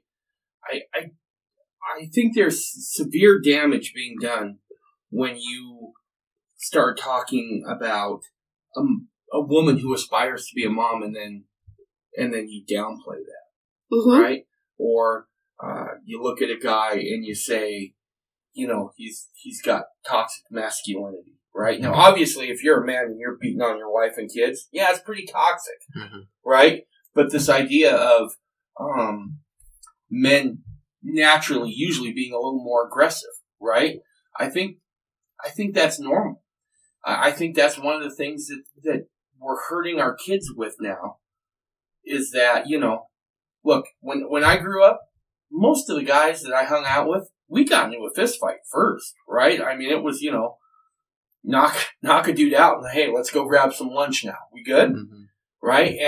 And as we've subverted that a little bit, I think that those tendencies are starting to manifest themselves in more and more violent ways because we've tried to suppress them rather than give them healthy outlets, right? take a kid to karate. Let the boy play football. Whatever it is, right? And so in subjecting and trying to subdue that natural aggressiveness a little bit, I think we've damaged our kids. And I think we've done it with our girls as well, right? We've said something about, yeah, it's fine if you want to be a mom, but you should really get your career established first. And I think that it's hugely important that we recognize that we have, as men and women, these natural inherent tendencies. And those can't be subverted, right? You guys got 10 kids. I had 6. And now I have grandkids. I promise you could drop kids on an island, and for a while the girls would segregate with the girls, and they would figure out a way to make the island more habitable and easier, and dudes would hit each other with sticks. And hunt, yeah. That's just the way it is, right? Or hunt. Yeah. And in subduing that, we haven't allowed ourselves to fill the measure of our creation. I think it's Jordan Peterson talks about how the more economic freedom a society has, the more people self-segregate. Like, women don't want to be engineers as much. And for the ones that do, more power to them. Right. And men don't want to be nurses as much. And for the ones that do, more power to them. But we're trying to force people, there's that agenda to force people to be different, and you're not cool if you're not. If you're traditional gender, you must be racist or sexist or evil in some way. Absolutely. I think God created everything to have balance. He created men and women to have traditional roles. And when we take those roles and make them supposedly better and reverse them and change them, suddenly we get rid of a balance that has to exist for society to survive. You can't just have all males hunting all the time. It doesn't work. You can't just have all females trying to make things more habitable without food, right? You have to have the male and the female working together in society. And so when you try to make one of them into the other, or vice versa, it creates a giant problem. I mean, I know just in our family, I discipline different than my husband. Sure, we discuss discipline measures, and try to be on the same page as far as things that we feel like our children need. But am I going to talk to my child differently than my husband's going to talk to my child if the same thing happens when I'm home alone versus when he's home alone? Yes. And that's 100% okay, because they need that balance of the gentle hug and the stern rebuke, right? They need both of those in their lives to be able to understand and comprehend their own life. Right. I was going to say that this is the great day of true women's liberation in a lot of ways. I think the biggest way it's not is that women can't choose what husband they want if he's already married, right? That's the extreme irony that's really anti-feminism that made that illegal. But so you've got, the woman is, she's chained down by this time she has to spend in her home raising her kids, right? Well, guess what? The man is also chained down by this time he has to spend putting the bread on the table. Sometimes both of those are hard and not what we want to do immediately. But this is an awesome time to be alive, because I can order a book and have it shipped to my house for under $5 in under a week. You can get, you've got books, you've got audiobooks, you've got the internet, you've got, not to mention in America, great wealth that give us more free time than any time in the history. So the thing is you can't, it's really backwards to do all the career first and family later stuff. And there was one of my favorite messages that I heard recently was Elder Neil Anderson gave that talk called Children, and he gave those examples where it's like you need to, it gives a story about this guy who was wanting to go to med school, and so they were putting off having a family. And I don't remember if it was Spencer Kimball or what. Spencer Kimball had a lot of good things to say about family relationships. And he says, he's counseling with this guy. He's like, how am I going to have a family? I need to go to med school, then we'll do that stuff. And this leader says, why would you break God's commandment in order to be a doctor? You can have both if you're faithful. You can go to med school and have a family. And that's when I heard that over the pulpit, I was like, I haven't heard anything that bold in a long time. Because it's just so unpopular these days. But really, like, a lot of times we see family is what you do, like, when you retire. Once we've got everything figured out, once I've got this nest egg, once I've got all this, then I'm going to have a family. And it's so backwards. Family is who you're supposed to go on the adventure with. Family is who you're supposed to scrap with. You do it together. And, that's... and you all learn the lessons together, We took on this fostering thing, and I was just finishing school. Nate was still in school. He's still in school because he just loves to keep learning. But it was one of these things that everybody was like, well, why are you doing it now? And why do you have to have kids now? And it's like, well, why would we not want kids right now? Like, of course, I'll quit my job as soon as we get kids, and Nate will keep working. In fact, for a while, he was going to school and working 2 jobs so that we could have kids. And we did it because we felt like that's what we'd been asked to do. And it was amazing how many friends and family were like, but why? You guys don't have like a good nest egg built up. You guys don't have a decent amount in your savings account yet. And we were kind of like, but we feel like we've been told that we need to do foster care and there's kids that need our help. And if we're following the Lord, like, we'll be all right. And financially, we're a lot further ahead than we were when we started. And I feel like a lot of that is because we followed the promptings of the Lord to have a family. When maybe according to the world's standards, we didn't have all the money in the world. But what's come of that is my kids actually have a lot more money sense than a lot of kids their age, right? Like, we took them to the carnival a few weeks ago, and we were discussing, how much tickets cost and things like that.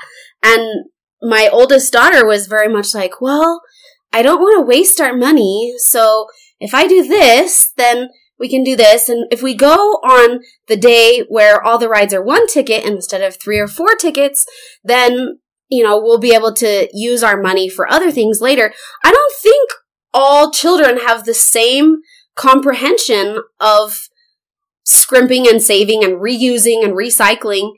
Not that we absolutely have to at this point, but it's something that our children have learned to be thrifty in ways that not every child does. And I think it's a good thing. Yeah. And the same goes for marriage. I think I didn't have any money when we got married, I'm pretty sure. But, and it's like great if that's it's wise to like grow up, save money, like maybe before you're that adult or marriage age or whatever. For X, Y, and Z reasons, I wasn't in that position, but we had to move forward with faith and get married. And that's a very unpopular thing, And the other thing I wanted to say is we've talked a lot about being foster parents. This all equally applies to just being a normal parent. We're just a little bit biased because that's been our life and our experience. Sure. And there's a lot of great work you can do, like, hey, these are basically refugees that needed somewhere to go. And that's great. But there's drawbacks to it as well. And there's some of these kids that, there's some foster kids that wouldn't work well in our house. Because, like, we don't do well with drugs. We don't do well with X, Y, and Z, that we won't hash it all out here. But anyway, and there's different constraints on what you can and can't do as a parent when you're working with the government and you're parenting.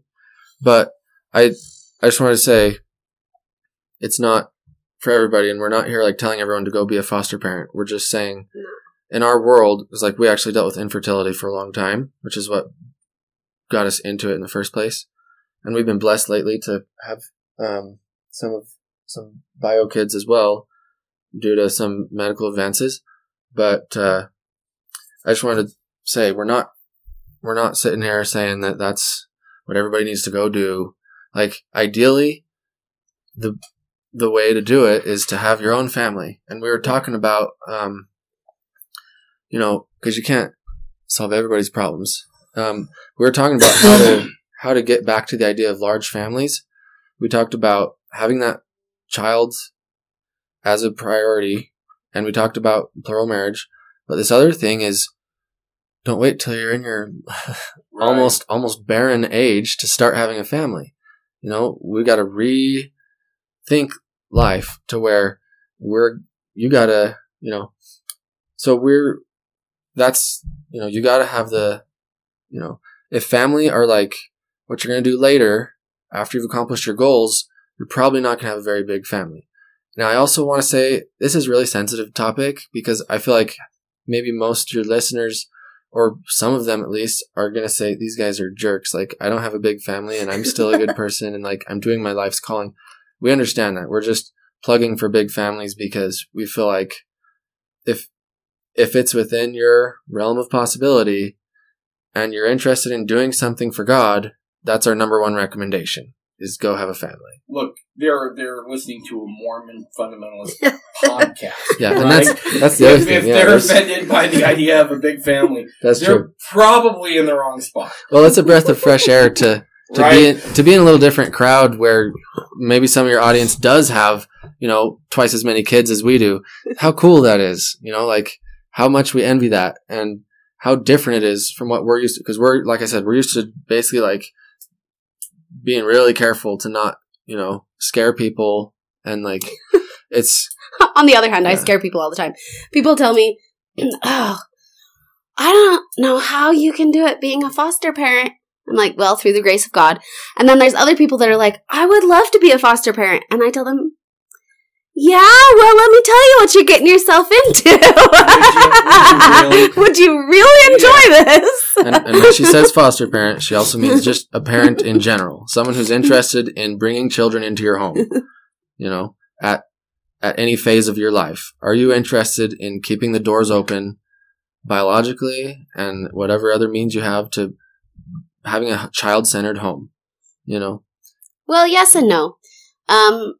Obviously, we believe that having a family through any means is ordained of God. Okay, not any means, but whether it's adoption or biological or whatever, if you are following those laws to have a family, that's great. There are definitely some difficulties inherent in being a foster parent and, as you said, holding hands with the government while you parent that are a little different than they would be for a biological child. And you have to be prepared for that. Sure, yeah. Because they're going to be in your home, right? I've been through it. And that... Oh, yeah. That irritated me no end. I was like, I thought we were done with the quartering act back in the Revolutionary period, right? Mm-hmm. So, no, I get that. Well, guys, we've done almost 2 hours now. So, I feel like we've reached a good spot here. I'd love to have you back on, though. Is that something you guys would be interested in? Sure. Yeah, it's not every day you get to sit around and chat about your worldviews. It's Perfect. fun. Is there anything you wanted to go over now we didn't get to? I guess since maybe I'll milk this, but since I primarily teach science, and something that I've been blessed to find is like creation science. Right. And how that's actually really valid science. It's just unpopular and Satan's out to get it. And not every creation science idea is true, but anyway, that's one of the big reasons that I like ditching school and doing something on your own in your house or at a private school, maybe a Christian school but it's hard to find anywhere, is evolution is completely false. I have a strong conviction that it is completely false. Things can adapt. This bird's beak's going to get longer on this certain island. Okay. Because it's going to, obviously some of that, but species to species. And it's a really big thing that you hear about a lot of people who lose their faith in God. They lose, their, Adam and Eve go out the window, it's basically a way to, again, turn things over to the state, because the parents are incapable, and it's, there's this big... I think it's probably more damaging than that, right? It's damaging to who we perceive ourselves to be, right? If the gospel's true, and we are divine sons of daughters of a divine heavenly Father, that comes with some responsibility, right? And that also comes with this idea of a divine potential. If we are nothing more than the happenstance of a certain slime with a certain bacteria that got struck by a certain lightning bolt on a certain day in a certain pond, and we became animals, and we're nothing more than evolved animals, well, we can relinquish some of that responsibility. These are my animal instincts, right? It's not enough to just say God uses evolution, because that's what they'll all say at BYU. That's what they all say everywhere. If you have someone who has Christian inklings, they'll just say God used evolution. But it's laughable, because evolution was designed as a way to get God out of the picture. It's the whole point. Yep. Absolutely the whole point. And it's so entrenched in our society that no one thinks twice about it. It's like the whole concept of schooling your own kids. It's just not in people's vocabulary. There's all these truths that are so far removed from our society that it doesn't cross anybody's mind. It doesn't cross some of the best people's minds. It's like when in the Book of Mormon, when he says, if you find faults with me, I'm sorry, I'm doing my best. I feel like there's so many good people today that they just don't know where to go for more truth and more effectiveness. Right. We can heal our homes. We can have kids who are successful. Yeah, there's going to be kids who just want to be crazy no matter what you do. But by and large, like, we have some solutions, and we didn't get into a lot. We could go down, there's these best kept secrets of all these different social aspects that we could be doing, and all this, that we're really pleased to be able to, I do a little blog. It's richardsonstudies.com. I put a lot of these different topics, and I write about them there. We do whatever we can to get the word out. And like we've been saying, our theme throughout this whole thing is our family is our main effort. We're not expected to save the world. We're just, we focus on your family, but it's really, it's like people go around and it's really hopeless, because it's like, I don't know what to do differently. Right. I've got my family, it's fallen apart. I just don't know what to do differently. I've tried everything. I've tried all the antidepressants. I've tried all the extra summer school. I've tried all the therapists. I've tried, taking my kid to the young men's activities, or all these different things. And, you got to dig a little deeper, but it's like in the scripture, in the New Testament, where he has to have, the scripture explaining. He's like, how am I going to know this if nobody's here to teach me? And so when you find a little nugget, of something that's good and something that works, then you run with it, and you just collect them as much as you can. And so anyway, I think in the end, one of the scriptures that I try to live by is the stripling warriors said that they didn't doubt because their mothers knew it. And they'd been taught in their home enough that they risked their lives over their belief in God. that he would come through for them in whatever manner that meant. They didn't know whether they'd be spared or not, but they had a belief that had been instilled in them in the home. And that's what I try to do with my kids, is instill in them the belief that, as you said, they have a divine purpose and a divine identity, and God loves them and cares about them. And even when they can't connect with me and they can't connect with siblings, that there is somebody there to listen to them, that cares about what they're doing, and who's intimately interested in the details of their lives. And if they can understand that, whether or not they understand calculus, whether or not they understand astronomy, it's not nearly as important. There's all of these founding fathers and really important people that if you go back and look, I mean, Joseph Smith didn't have a ton of education. You know, a lot of the people in our history legitimately didn't have the education we are mandating our children to have right now. So it's not 100% necessary that they pass every single subject to as high as the schools want them, frankly, in my mind. What is necessary is that we teach them to be good people that depend upon the Lord for everything, and work as if it depends on them, but pray and follow the guidance of the Spirit as if it all depends on Him. And if we do that, they're going to end up in a much better place than if we spend all of our time making sure that every standard of every school year is checked off in the order that the public school wants them to check it off, and that they're doing every extracurricular that every kid their age does. That's not nearly as important. Right. 100%.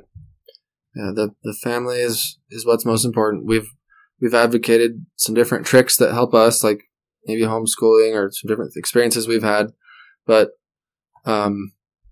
really the thing that we encourage people to do most is to have a family. And how you do that is not, it's going to all work out and the Lord's going to impress you what to do. But yeah. And it's fun listening to your podcasts and getting to meet different people that have so many cool things to talk about, and it's just lots of fun going off on a bunch of topics. So we appreciate the opportunity. Well, thank you. I enjoy having everybody here that's been here so far. And I've always said I started this for me because there's a lot of cool people out there, yourselves included, that I can definitely learn from and glean something from. So thank you for being here. And I'm serious. Let's do this again. Love to. Yeah. All right. Perfect. All right, everyone. We'll talk to you next time.